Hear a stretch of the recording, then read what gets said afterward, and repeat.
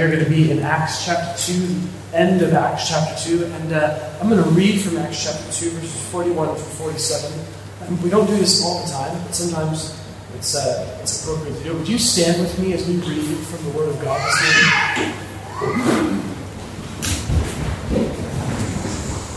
Acts chapter 2, verses 41 through 47. So those who received Peter's word were baptized, and there were added that day about 3,000 souls.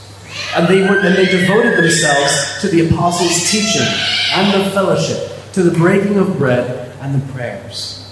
And awe came upon every soul, and many wonders and signs were being done through the apostles. And all who believed were together and had all things in common.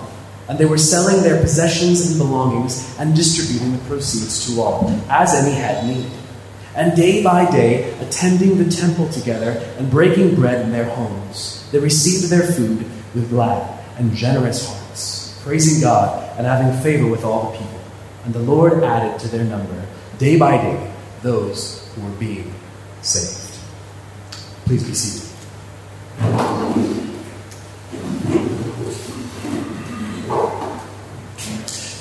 We have started this new sermon series in the book of Acts. I'm enjoying it. It's challenging. It's fun. Acts is an exciting book. God's doing powerful things through this new entity that's come into being, the church. And so last week we looked at the first part of Acts. We looked at the day of Pentecost and the giving of the Holy Spirit. And we said two things. First of all, that this is the day that the church was born, and that's what it means that the people were baptized with the Spirit. It was the beginning of the church. They received that initial portion of the Spirit, and now they could experience His ongoing ministry to them. And each time a new person repents and trusts in faith in Jesus, they also receive the Holy Spirit. But the second thing that happened was this filling of the Spirit. And we suggested that the filling of the Spirit is the normal Christian life. To have this inpouring of the Spirit on a daily, weekly, monthly basis, in small ways, in bigger ways for special occasions. But we noted specifically that the filling of the Spirit was linked to the preaching, the proclamation of the good news about Jesus, all the way through the book of Acts. And so it is an exciting moment. And we get to this passage at the end of chapter 2. And we begin to see what the early church looked like, how they functioned. And the question that I found myself asking after last week was, so what exactly, if we're meant to be ongoing, filled with the Spirit in a continuous way, that's the command in Ephesians chapter 5, go on being filled with the Spirit. What does that look like in the life of a local church? What does a Spirit-filled local church look like?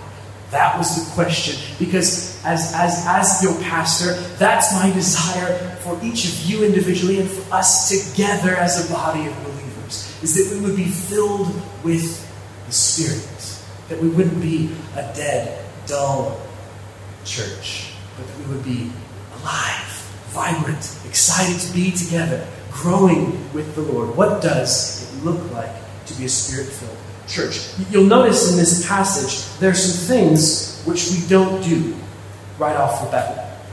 Have you noticed that we don't all live together in one big house? Have you noticed that? We don't do that. I call that the Christian conference experience. We go away for a week sometimes. Sometimes we do a church retreat, and we're all together. And you know, Frank down the hall has forgotten his toothbrush, and I happen to have a spare one. He says, Tim, I'll give this. So I give him my spare toothbrush, and someone else's kids forgot their pajamas, and we have extra. And we share things for how we're all living together in one building. But guess what? At the end of the week, we all go home again. And sometimes we're very happy not to be living next to each other anymore. And sometimes we miss it a little bit as well, because conference experiences are good. They're good times. They're powerful times. But can I suggest to you that what we see here in Acts chapter 2 at the end is not the norm. It's not the norm for church life. Because, you see, Pentecost was one of those feasts that everybody, Jews and and those who were not Jewish by birth but had converted to Judaism, proselytes. I feel like I'm forgetting a letter there somewhere. You had to come to Jerusalem for this feast, and so the population of Jerusalem at the times of the feast, they swelled. And all of a sudden, all these people are becoming Christians, and they're getting together, but they're not home. There's lots of them who don't live in Jerusalem, and so they're taking care of one another in this early picture of what the church looks like. And so the key for us this morning is we want to draw out the principles, because there are principles at work here that apply to us. But the exact circumstances, it's not normal. It's a conference experience in that sense. And so that's the question I want to answer this morning and dig into a little bit, is what does the Spirit-filled church look like? And the first thing, we can make 4 observations I want to make. The first thing is this. It's really obvious. The Spirit-filled church is full of Spirit-filled disciples. The Spirit-filled church is full, it's brimming with Spirit-filled disciples. And there's 3 observations I want to make about those Spirit-filled disciples. There are Spirit-filled disciples who believe, Spirit-filled disciples who belong, and Spirit-filled disciples who become. They believe, they belong, and they become. Let's deal with that first statement. The Spirit-filled church is full of Spirit-filled disciples. You'll notice in verse 41, it says, those who received his word were baptized, and there were added that day about 3,000 souls. That phrase, received his word, that's shorthand for they heard what Peter had said, and they repented, they turned away from what they had trusted previously, and they started having faith in Jesus. They received his word. And therefore, because they had repented and trusted Jesus, the implication then is that they had received the gift of the Spirit. And as Peter says later on in the book of Acts, you've believed, you've trusted, you've received the gift of the Spirit, therefore you should receive water baptism. And that's the next thing in verse 41. They received his word, and therefore they were baptized. The implication is they have the Holy Spirit inside them.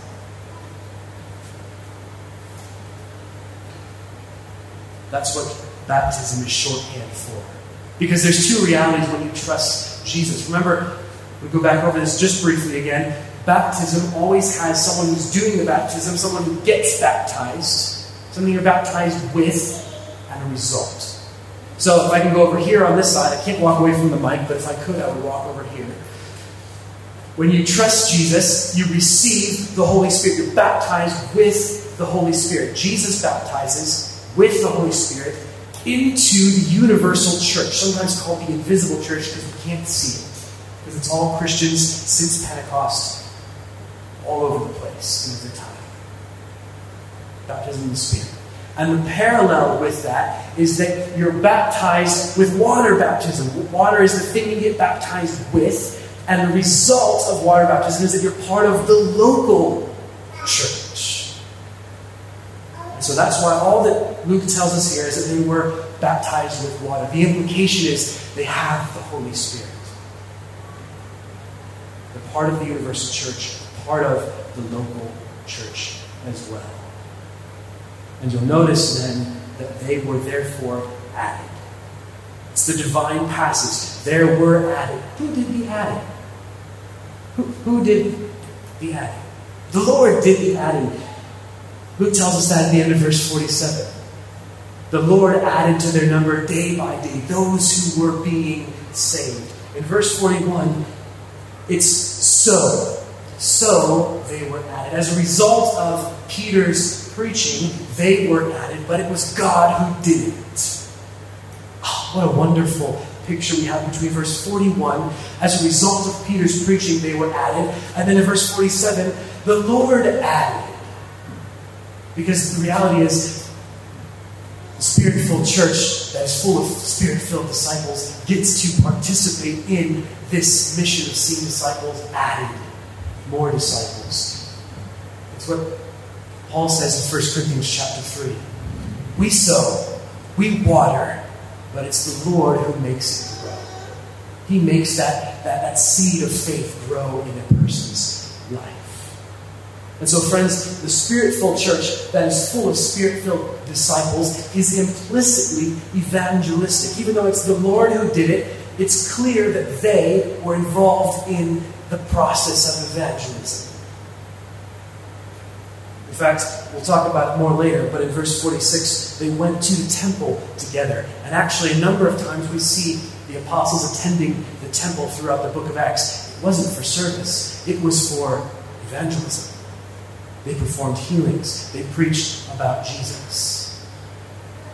The church is implicitly evangelistic. It's implicitly going out, not necessarily trying to get people in, but going out to find those who don't know Jesus. And we need to be about that as well. It's one of the marks of the Spirit-filled church that's full of Spirit-filled disciples. It's an outward-looking, outward-seeking church. Who needs to hear about Jesus? Where are they? Where are they?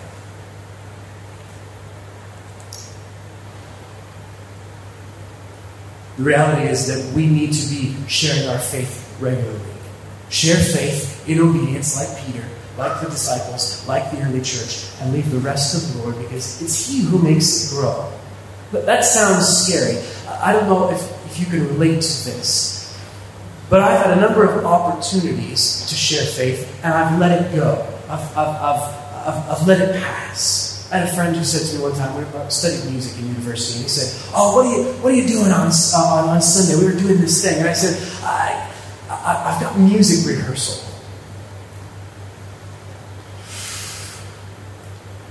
I could have said, "Sorry, man, I'm in church." I was tired of being identified as a Christian, as a pastor's kid.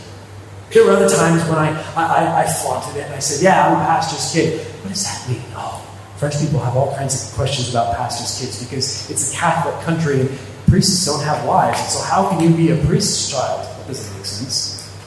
But that one I let go. I was like, evangelism is reaching out to friends, reaching out to people we don't know. It's hard. It's scary. But it's a mark of health, friends. It's a mark of the healthy church. This also changes a little bit, and we're going to dive into this later, how we perceive what the local church is. It's not just an institution, it's an organism. It's a living, growing thing. People were added day by day. Others were sent out. The church is alive. It's not a dead institution. It's got some institutional things about it, but the local church is an organism. It's a living, growing thing. That means it matures. That means it should grow as well. That means it should reproduce as church planting. That's why we make a big deal about church planting.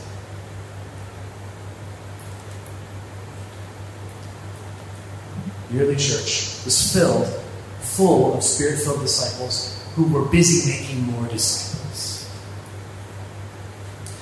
What did those Spirit-filled disciples believe?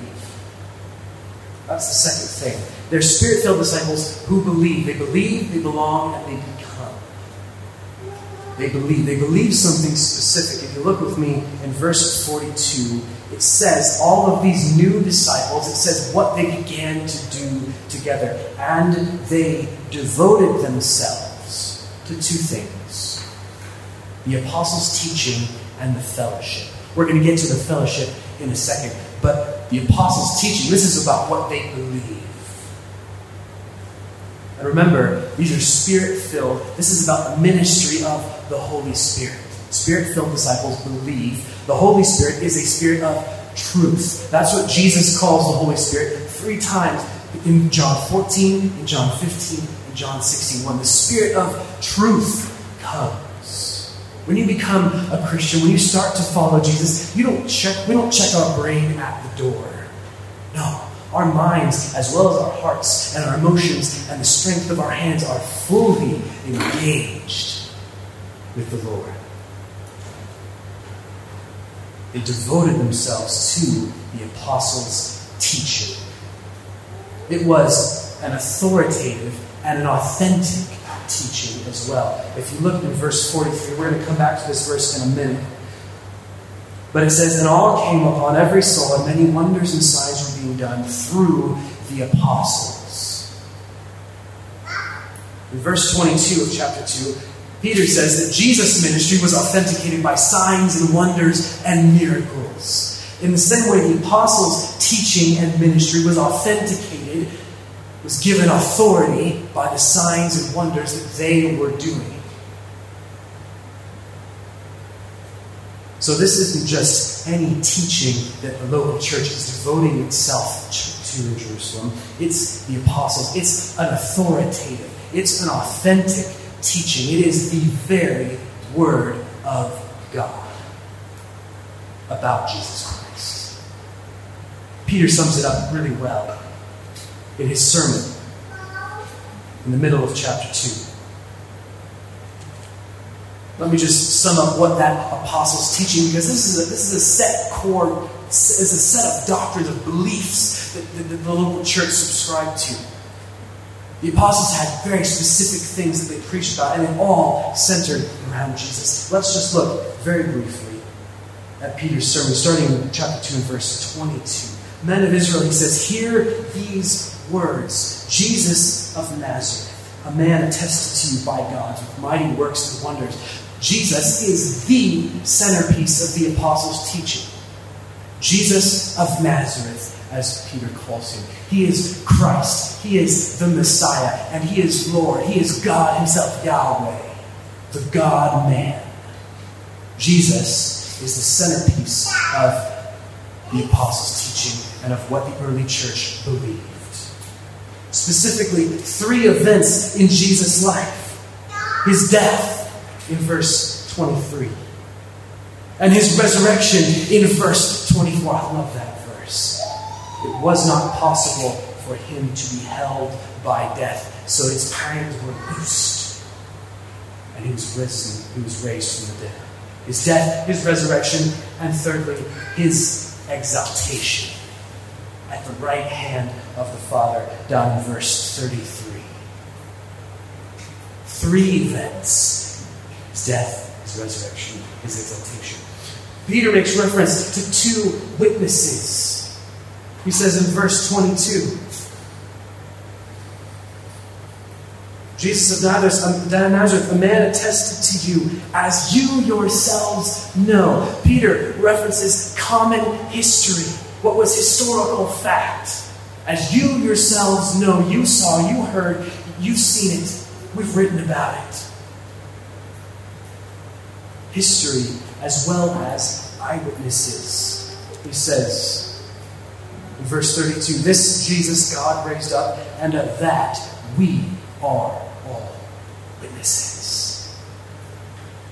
There are eyewitness accounts of Jesus' resurrection. It's not folly to believe that He is alive here, now, in heaven, ruling at the right hand of God, by His Spirit in us.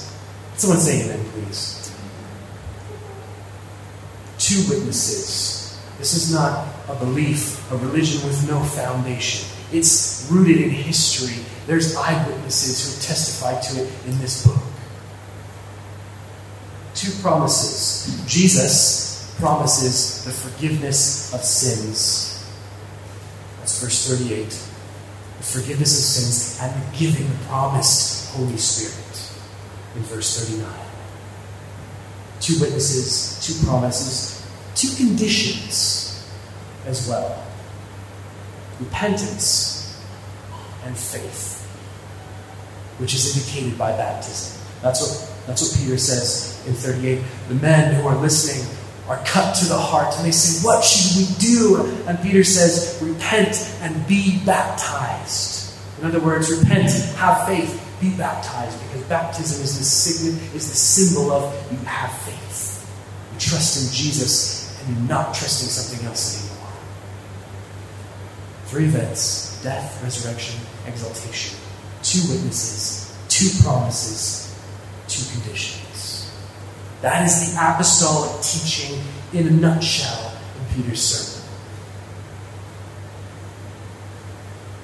And you'll remember that the church is now full of baby Christians, new disciples. And that's why Peter says in his epistle in 1 Peter chapter 2, he says, long for the pure spiritual milk of the word, so that you can grow up into maturity if indeed you have tasted that the Lord is good. Long for the pure spiritual milk.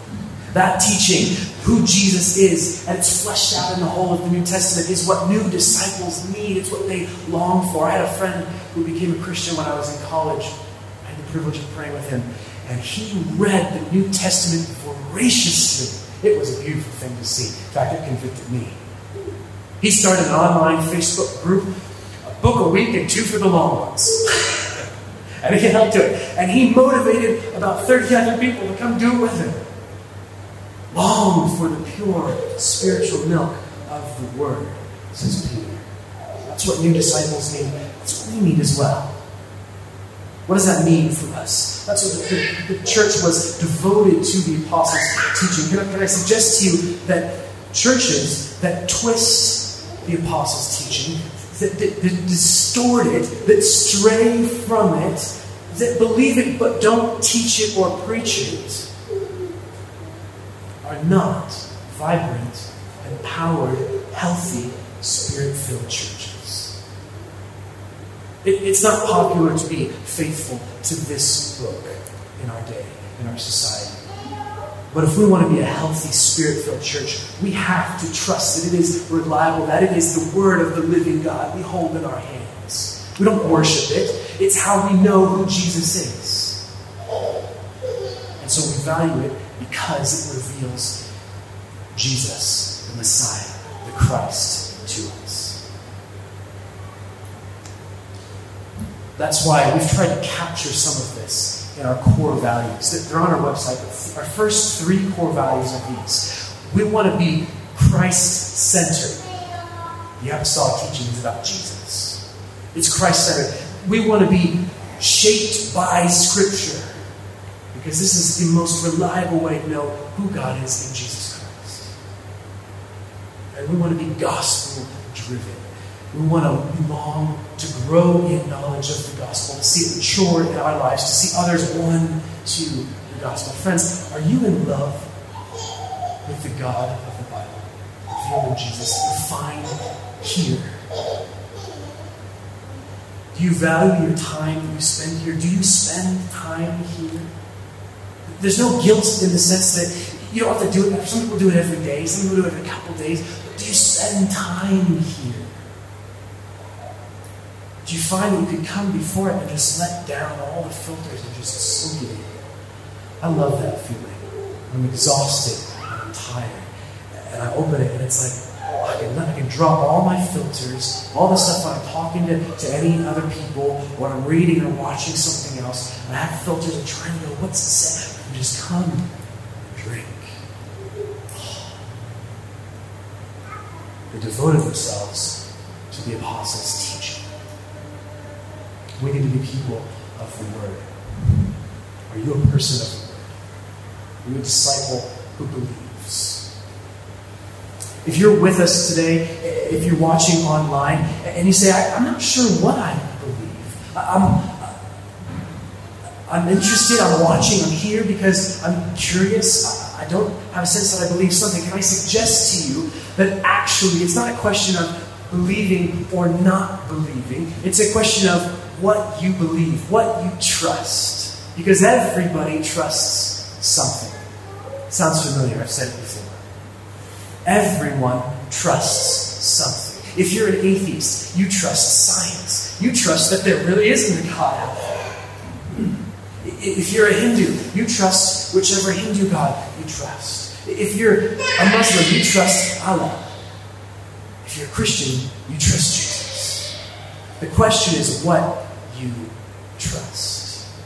Everybody trusts something. And my testimony this morning, stand before you, is that I trust Jesus. I think He's worth trusting because there's no one else, there's no other religious system out there, our secular system can't do it, that can satisfy, that can provide purpose, that can provide security, eternal security, not just here and now, that can provide community, that can provide true unity, like Jesus does. And so if you're with us this morning saying, I don't know what I believe, can I encourage you to do two things? Discover who Jesus is. Make it your mission to find out who he is, to understand. And secondly, ask him to reveal himself to you. He likes to do that. He likes to show people who he is. Jesus, I don't know if you're there, but show me if you're there. Show me if you are. I dare you to pray that prayer. It's worth it. The Spirit-filled disciples are disciples who believe. They're also disciples who belong. You'll notice that they devoted themselves in verse 42 to two things: the apostles' teaching and to fellowship. To fellowship. And again, they're Spirit-filled. They're filled with the Spirit. That fellowship is a ministry of the Holy Spirit. Paul talks about it in 2 Corinthians chapter 15. He says, I pray that you would know the fellowship of the Spirit. Fellowship, that community, that sense of we're family. That's the best definition I know of fellowship, is that we have the sense that we're family. It might sound strange to say because we're a young church, we're a baby church. We don't know each other very well. I think I've known Anne and Frank the longest, aside from my own family, in this room. We've only known each other for 18 months. So we're a new family, but it's that fellowship, it's that deepening sense of, we belong to one another as we belong to Jesus. They devoted themselves to the fellowship. You turn with me in 1 John chapter 3. Chapter 1. 1 John chapter 1. Verses 3 and 4. 1 John chapter 1 and verses 3 and 4. Notice what the Apostle John says. He says, that which we proclaim, and what he proclaimed is what they've seen and heard and are eyewitnesses of. He says, that which we proclaim also to you, so that you too may have what? Fellowship with us. And indeed, our fellowship is with the Father and with his Son, Christ Jesus. So the fellowship that they devoted themselves to was fellowship with one another in Christ, but was also with the Father and his Son, Jesus Christ, says the Apostle John. This morning, right now, there's a three-way relationship going on between us, one another, and between God the Father and Jesus Christ. We have fellowship with one another. What does that fellowship involve? Luke tells us in the second half of verse 42, they devoted themselves to the fellowship through the breaking of bread and the prayers. The breaking of bread, the early church ate together a lot. And we're going to talk about that more in a minute. But this phrase, the breaking of bread, has a specific reference to the Lord's Supper. It was instituted by Jesus himself. He reinterpreted Passover. The guts on that guy. He must have known who he was or something to reinterpret a whole Passover. The new covenant. We celebrate that together. I suspect that the early church did it as part of their love feasts, their communal meals. We call it bring and share, perhaps. We've separated it out from that. I'm not sure that's a good thing or a bad thing. But they celebrated the Lord's Supper together. They celebrated the new covenant, the covenant of grace. We're no longer under the law, but we're under grace by what Christ Jesus has done, by his death on the cross. But it's also a way of celebrating our unity together. We lose this a little bit in our Western culture. But in other cultures, eating together is a sign of unity. A sign of, I accept you, you accept me. We're family. And so when we partake of the elements, we're going to do it again next week. When we partake of the elements together, we are saying, yes, I'm family with you. Each of you. And you're saying that about me. That's why Paul makes a big deal about making sure that you're right with each other when you come to the communion table. They celebrated communion together. and then they pray together. That's what we've just done this morning. Can I tell you, my heart is gladdened when I hear the voices around the tables praying for one another, praying for our city, for our world. It's an expression, it's a practical expression of that fellowship we have with one another and with God the Father and His Son, Jesus Christ. Have you ever tried to pray with someone that you don't get along with? Spouses know about this. Try and pray with your spouse when you're having a spat. It's a good thing for spouses to pray together. It's a good thing for believers to pray together. And as an aside, if you have someone you're struggling with unforgiveness for, stop praying for that person. I have someone who's a dear friend. They experienced severe heartbreak. Painful for ministry and churches. And they started praying for those people who hurt them. Couldn't even do it by name at the beginning. And over time, God worked forgiveness in their hearts. Started praying for them by name. Started praying good things for them as well. Not just help me forgive those people. Prayer is a practical way that we live out that unity together. We want to be a prayer-dependent church. That's another of our core values. That's why we pray together. That's why we pray from the front. That's why we pray in our prayer meeting, our small group, as men, as women, together. Are you a person of prayer? Because remember, the Spirit-filled church is not an institution. It is the Spirit-filled disciples who make it up. And so we will only be a church of prayer if we are also people of prayer. They devoted themselves to the breaking of bread and to prayer. In a sense, all of those things are the spiritual fellowship they devoted themselves to. But you'll notice in verse 44 and 45 that they also devoted themselves to practical fellowship. Because the word fellowship also has that connotation through the New Testament. All who believed were together, and they had all things in common, and they were selling their possessions and belongings and distributing the proceeds to all as any had need. Sometimes certain theologians look at this and go, finally, an argument for communism. Not so much. Remember, this is a unique situation. Christian conference situation. This is not the norm. This is not a call for all of us to live together. I mean, if you think that's true, then by all means, go find some other Christians and live together if you can convince them. The principle here is that they cared for one another as any had need.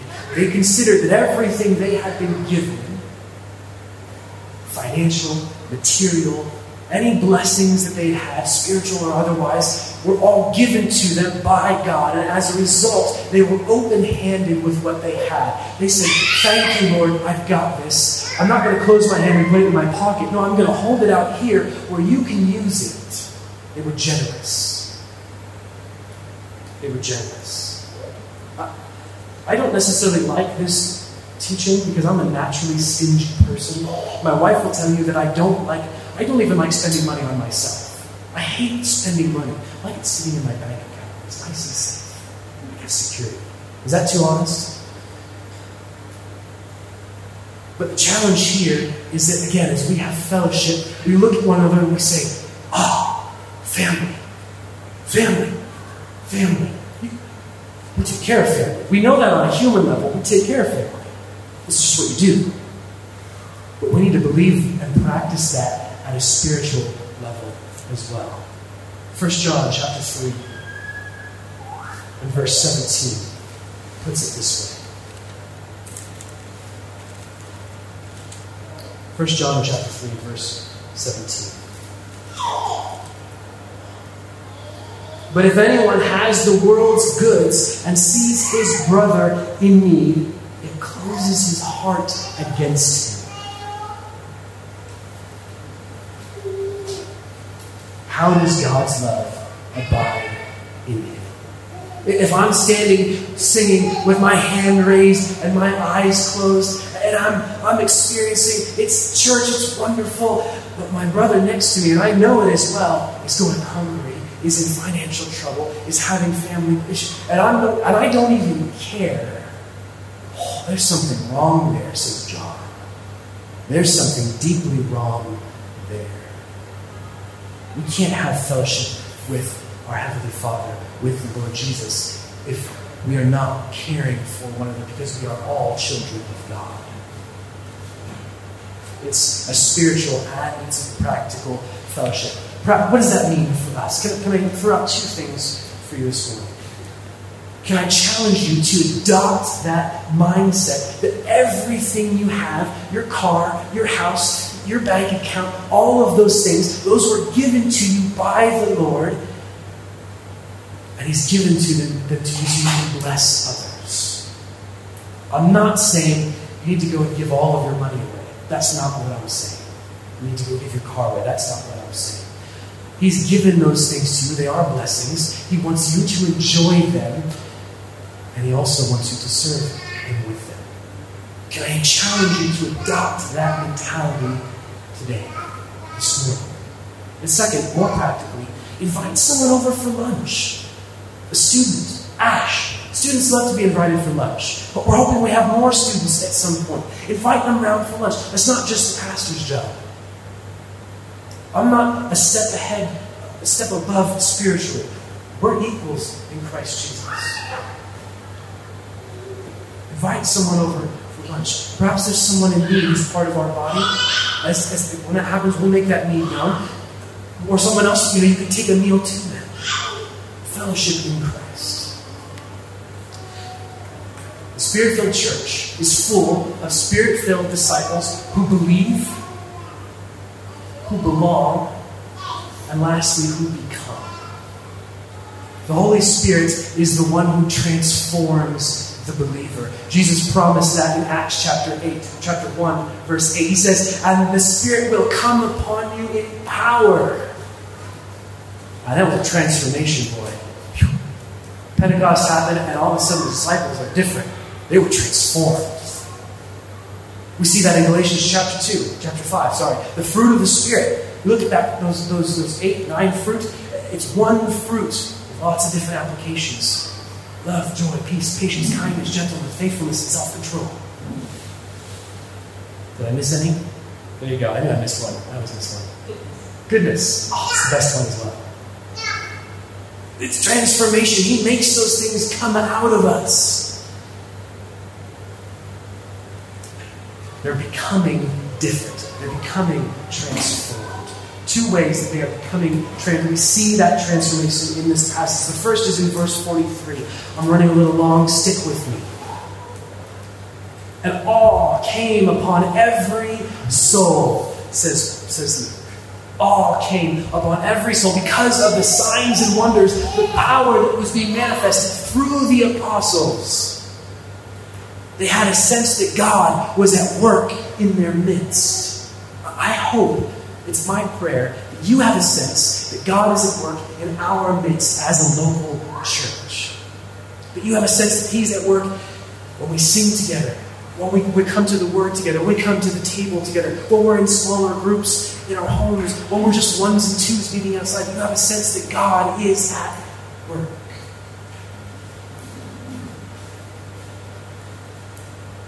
If you remember, we said previously that the signs and wonders are specifically about authenticating the apostles' ministry. That's apostles, capital A, big A. The ones who were with Jesus and Paul who met him on the Damascus Road. We don't have the apostles with us any longer. Not in that sense. We still have, apostle means one who is sent. We still have people who are sent, who have the gift of being sent. That's what Paul talks about in Ephesians chapter 4. But we don't have the authority of the apostles who are with Jesus with us anymore. And so, what are we meant to do with this passage? Because they were the one who did the signs and wonders. Can I suggest to you two things? The first is that this is not a passage, because we don't have the apostles with us anymore. This isn't a passage that we can use to talk about whether miracles and healings and those kind of things happen in the midst of the church today. There are other passages that deal with that. This is not one. I'm not saying miracles do or don't happen, but this isn't a passage that we can use to make that conclusion. Does that make sense? Because this is about the apostles. And these apostles are no longer around. The key here is that awe came upon every soul because of the power of the Spirit at work. How do we then, because I think the principle is we need to have a sense that God is at work. How do we experience His power now? Can I suggest to you that the first thing is through those two things that the disciples devoted themselves to: the apostles' teaching and fellowship. When we come together around the Word of God, when we say it to each other, speak it, teach it, preach it, sing it, we will have the sense that God is at work. He's present. And we experience that. We need to devote ourselves to it. The second really practical way is actually through transformation in our lives. There is no greater testament to the power of the Spirit to transform, to convict and bring to faith and shape faith and grow faith and transform into a new person. There's no greater evidence of His power. And so when we share testimonies, when we hear of how God is at work, when we see that in our midst, we see new disciples coming in. Man, I'm praying for that day when we have someone who has believed for the first time and joins us in our family gathering. Oh, can you imagine the joy? Yes, we've got people we're praying for. We've got people we meet in the street on Mondays. Let's keep praying in that sense because we want to experience that power. The third thing, lastly, is that you'll notice that the filling of the Spirit is always geared towards the preaching, the proclamation of who Jesus is. Sometimes, I think, and I've experienced this in my own life, that's probably where I got the idea from, that we don't experience the Spirit's fullness in our own lives because we haven't risked enough. We haven't risked in proclaiming Jesus' name. Because the reality is, friends, we don't need anything. We live in a secular society that provides everything we need. On a practical way, even on a spiritual way, you can go find spirituality all over the place. And so sometimes we don't experience the fullness of the Spirit because we haven't stepped out in faith and said, Lord, I can't do this. You're calling me to this, but I am not up to the task. And He says, oh, my son, my daughter, I have something for you. My Spirit. And that's what we see throughout Acts, as they stepped out in faith. They were filled with the Spirit.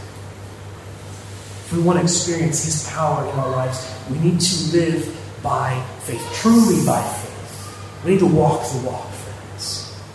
We need to walk the walk. They were becoming aware and experiencing the presence of the living God. The second thing that they were becoming, the second way that they were becoming, is that they were involved in a new lifestyle. In verses 46 and 47, there's three things about this lifestyle. It wasn't active. It says day by day they were attending the temple together and breaking bread. It's an active lifestyle. They're not just Sunday Christians. They're not just once a week Christians. Actually, it's not even a whole day. It's a couple of hours on a Sunday morning. It's every day by day. Not together all day. You notice that they came together day by day, either in the temple or in one another's homes, as family households. And so wherever we're at, whether we're together, whether we're gathered together, whether we're scattered about our various activities throughout the week, there's this pattern of gathering and scattering, but it's an everyday, it's an active lifestyle. You don't come and worship Jesus on Sunday and then it's dormant the rest of the week. They're being transformed into day-by-day Christians. The second way that they're becoming involved in a new lifestyle, it's an active lifestyle, but it's also a lifestyle that has a particular attitude. They receive food with glad and generous hearts. Friends, as we are together, as we interact with one another, we need to have generous hearts. You see, in every relationship, this is particularly so in marriage. Because marriage is just human relationship under a microscope. In every relationship, there is the expectation of what that relationship will be like on one hand, and there is the experience of what it is in reality on the other hand. And in the middle, there is a gap. There's a gap between expectation and experience of a relationship. And we are called to choose to believe the best about one another rather than assuming the worst. That's what Peter says in 1 Peter chapter 4, verse 8, when he says, love one another earnestly, because love covers a multitude of sins. Love covers a multitude of sins, and we choose to believe the best about one another. And lastly, it's active. There's an attitude that comes with it. Generous hearts. And lastly, you'll notice that they had in verse 47 the favor of all the people. It's an attractive community as well. An active Christian, Christ-centered community that is busy praising God and loving one another will be attractive to our world around us. Friends, persecution is going to come later on in the book of Acts. And sometimes we think being attractive to the world means we have to conform to the world. It means we have to see, well, what do people want? How can we provide that? Sort of a supply and demand. That's not what Luke is saying here.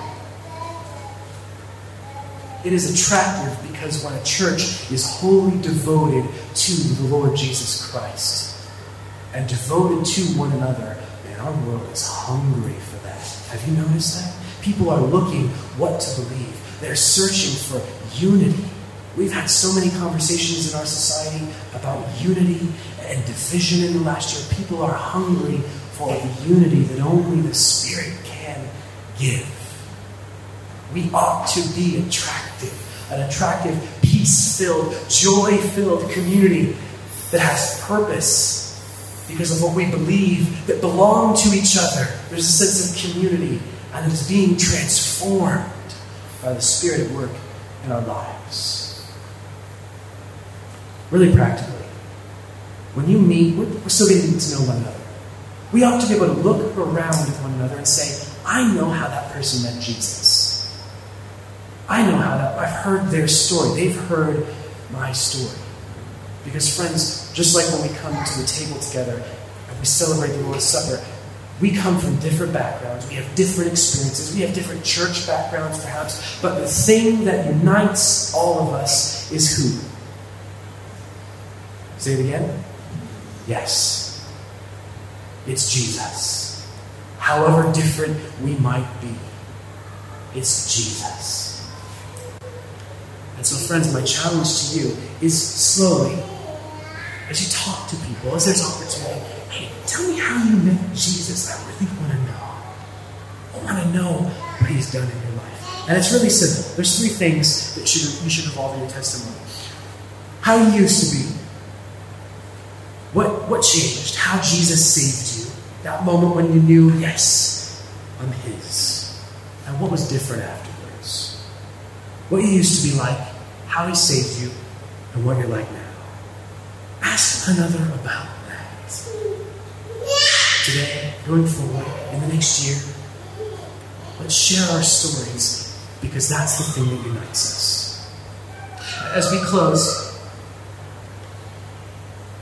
there's a lot of conversation around these words, believing and belonging. I don't know if you are familiar with any of that, but sometimes we talk about it in the church. Does someone need to believe before they can belong to the local church, or do they have to belong and then believe? Does that make sense? You start coming and attending church, you don't know if you believe in Jesus yet, but you start coming and you have community to an extent with people, and then at some point, you believe. And I've got friends who became Christians in that way. They were attracted by the community, the belonging. I need that. But actually, as they were with those people, that body of Christians, they started to believe as well. And I know the opposite. Someone believes and then they join and they belong. They start belonging to a local church. And my suggestion to you this morning is twofold. The first is that believing and belonging don't necessarily have an order. It could be one or the other. but they always precede becoming. What I mean is this. People who call themselves Christians, nominal Christians, but aren't living it out, or just sitting in a chair, pew warmers, won't become. There's no transformation there. And the same as those who believe without belonging, solitary Christians. If you're not part of a local body of believers, you won't be transformed into the image of Jesus either. Becoming is dependent on belonging and believing. Becoming is dependent upon belonging and believing. That's why we want to be a church that's made up of Spirit-filled disciples who believe and belong and are becoming like Jesus.